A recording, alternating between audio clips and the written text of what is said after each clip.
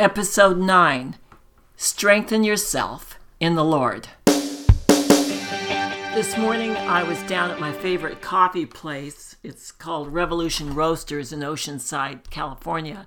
I live in San Diego area. So I'm down there and I sat at the counter next to a young man and we began talking, and he had a Bible in front of him. He was pouring his heart out to me. Once he found out I was a Christian, he poured his heart out to me, and he told me how he'd been battling depression since May, and he told me about the kinds of things that he was saying to himself, like his mind was saying, and I listened to him, and then I began sharing with him what it's like to strengthen yourself in the Lord, and I talked to him about making himself strong in the Lord. And boy, this guy, I could see he was transforming. And he said the transformation had already begun over the past 2 weeks. But he began really getting encouraged and transforming and seeing that this was a God encounter. And then the other 3 guys that were with him, I talked to all of them. We stood up in a circle and got close, and I prayed over them and encouraged them. All of these young men, good-looking young guys in their 20s from Texas A&M, who were here on spring break.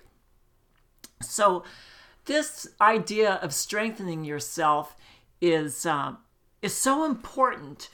And when the word is talking about strengthening yourself, it's not talking about physical strength. It's talking about strengthening deep inside, strengthening in your character, strengthening in your entire being, strengthening yourself as a Christian in every aspect of your life. And strengthening yourself, it is really a supernatural strength that you are aligning yourself with. Your identity is a supernatural deal, and this facet of your identity and your relationship with God, of strengthening yourself, is a God encounter thing. It is not of this world. So let's talk about what that looks like, because we all need to be strengthened. In the Old Testament, King David, before he was king, was having a really bad day, and he had gone with his mighty men, his little warriors, army, to deal with the Philistines. And when they came back to Ziklag, the whole city had been leveled and burned to the ground, and all of their wives, all of their children, all their livestock had been kidnapped, stolen. Well, when he came back with his fighting men, they all cried and cried and cried. They were devastated, exhausted and devastated. And then the guys looked at each other and said, wait a minute, this is David's fault. And they planned to stone him. So David is facing death. He's tired. He lost everything. And what he did, it says, is he strengthened himself in the Lord. What that means is he encouraged himself. That word is interchangeable, strengthen and encourage. Maybe you're not facing death, like people wanting to stone you, but you're facing something really hard, difficult, or you're in the middle of something. Or listen, I think we need to strengthen ourselves all the time so that when the trials hit and the offenses come, which Jesus said they would, that we're already strengthened, that we're strengthening ourselves in an ongoing basis. So let's look at the practical side of that. Because I was giving this young man tools and saying, listen, when I was facing a difficult situation, I out loud said, I am going to make it. I have hope and I have a future. And I told him, I speak in agreement with what God says is true about you. In Joshua 1, first chapter, verses 8 and 9, let me tell you what verse 9 says first. God is telling Joshua when he's about to go into the promised land. And what that is for us, it's like as we're obtaining the promises of God, he says to Joshua, be strong and of good courage. That word strong is the same word used in that story about David in 1 Samuel 30, verse 6, where David encouraged himself in the Lord. Be strong is to be encouraged and to be strengthened. So God says, be strong and of good courage, for the Lord your God is with you wherever you go. He says, do not be distressed, but I'm with you. Well, the verse right before that, God says, do not let this book of the law depart from your mouth. What that means is don't let it leave your mouth. Always have it in your mouth. Have the word in your mouth. And then it says, then you will be, do not let this book of the law depart from your mouth. Meditate on it day and night. So all the time, you've got the word in your mouth. And then it says, you'll be careful to do everything written in it. And then God says, be strong and of good courage. So how do we do that? Because I see this as an underdeveloped facet of our character, strengthening ourselves and encouraging ourselves. I just did some videos on this same topic, and I asked this group of young women I was mentoring, how do you encourage yourself in the Lord? And one of them piped up right away and said, I don't. Well, most of us don't. We don't have a plan. We don't know. We just let the thoughts come, and we don't have a way to encourage ourselves. So when God says, do not let this book of the law depart from your mouth, he says, take what I say and you say it. Meditate on it. That word meditate means to reflect on it. But get this, it also means to mutter. What that means is repeat the words. You reflect, you ponder on it, and you repeat the words. Actually, this is where in the Jewish faith, where davening comes from. When the Jewish guys are standing there praying, they bow kind of back and forth, they rock. It's a rocking motion, and that's called davening, and that is repeating the words, and they're repeating the word over and over and over. So we look at the word and we find out what God says about us, about our situation, and we begin speaking it. We begin repeating it. We not only say what he says about us, like I have hope in the future, but we say things that he says about himself, that he's faithful, that his love is everlasting without end.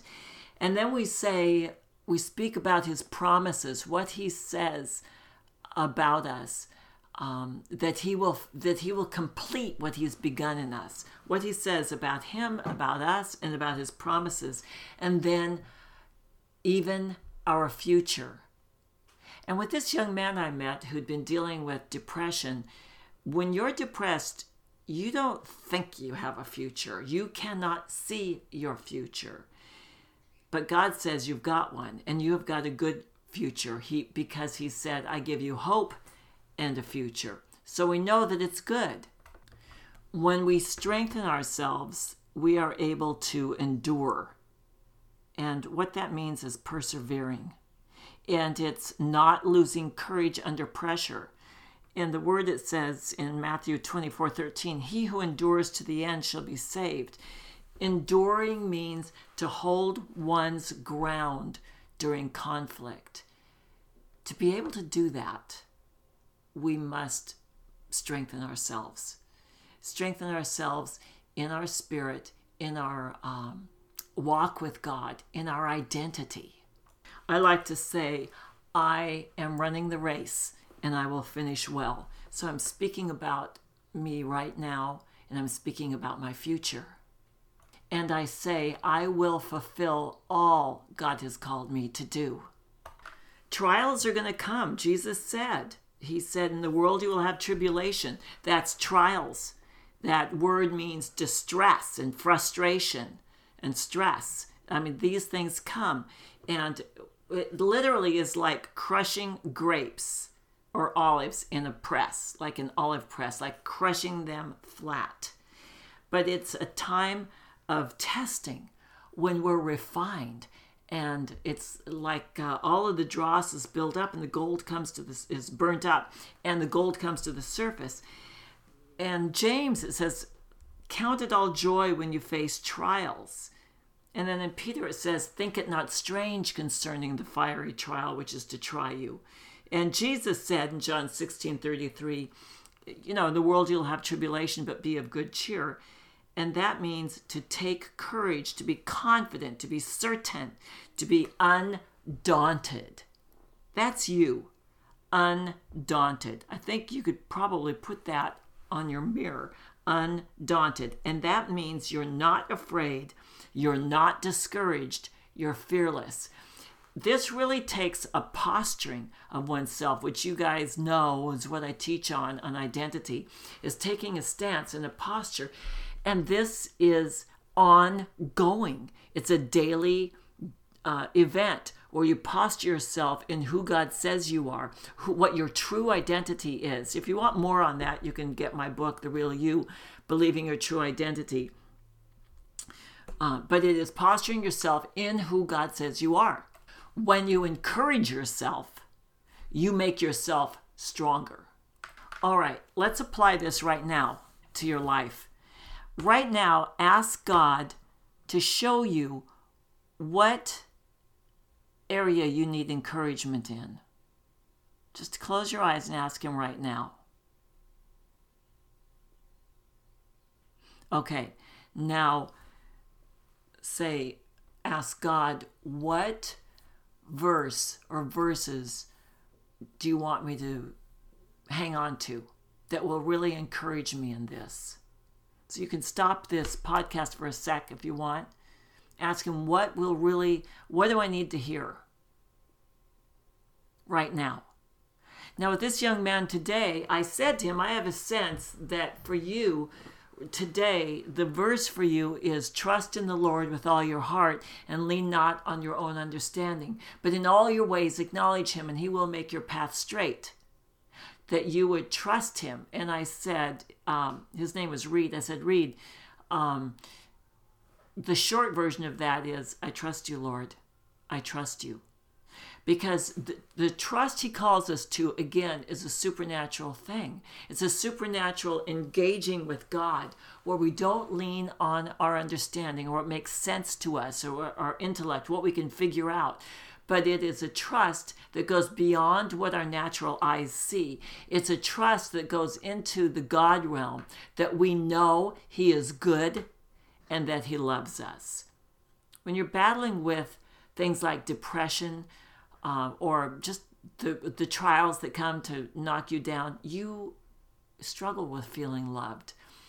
And God is continually wooing you and pulling you into a place of seeing Him as He really is, and knowing that not only does He love you, but you can count on that love.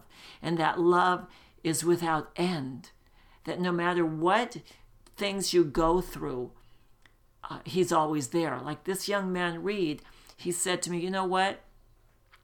What's come to me over the past couple of weeks as I began feeling this breakthrough is God is faithful all the time. Like He's always there. And I say that to you listening. God is always there. It's like He's always fighting for you. He's always embracing you. He's always got His arms wide open to you. He is always there. And He loves you. These trials really build your faith.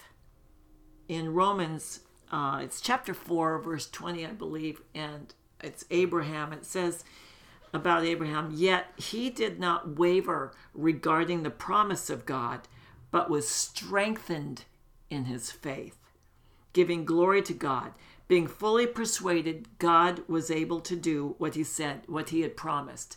And that's true for us. The things he has promised us, he is able to do. And our posture is to not waver in our faith. And listen, when we go through wavering times, Abraham did, but to keep going back to that place of digging in our heels, that place of trust, and proclaiming all over again that God is good and that he loves us. So ask God where you need to be strengthened, and ask him what verse to stand on concerning that. And that's your verse for today. It might be your verse for just this season, this week. The verse to stand on, your go-to verse. Okay, you guys, I love you. I will see you next time.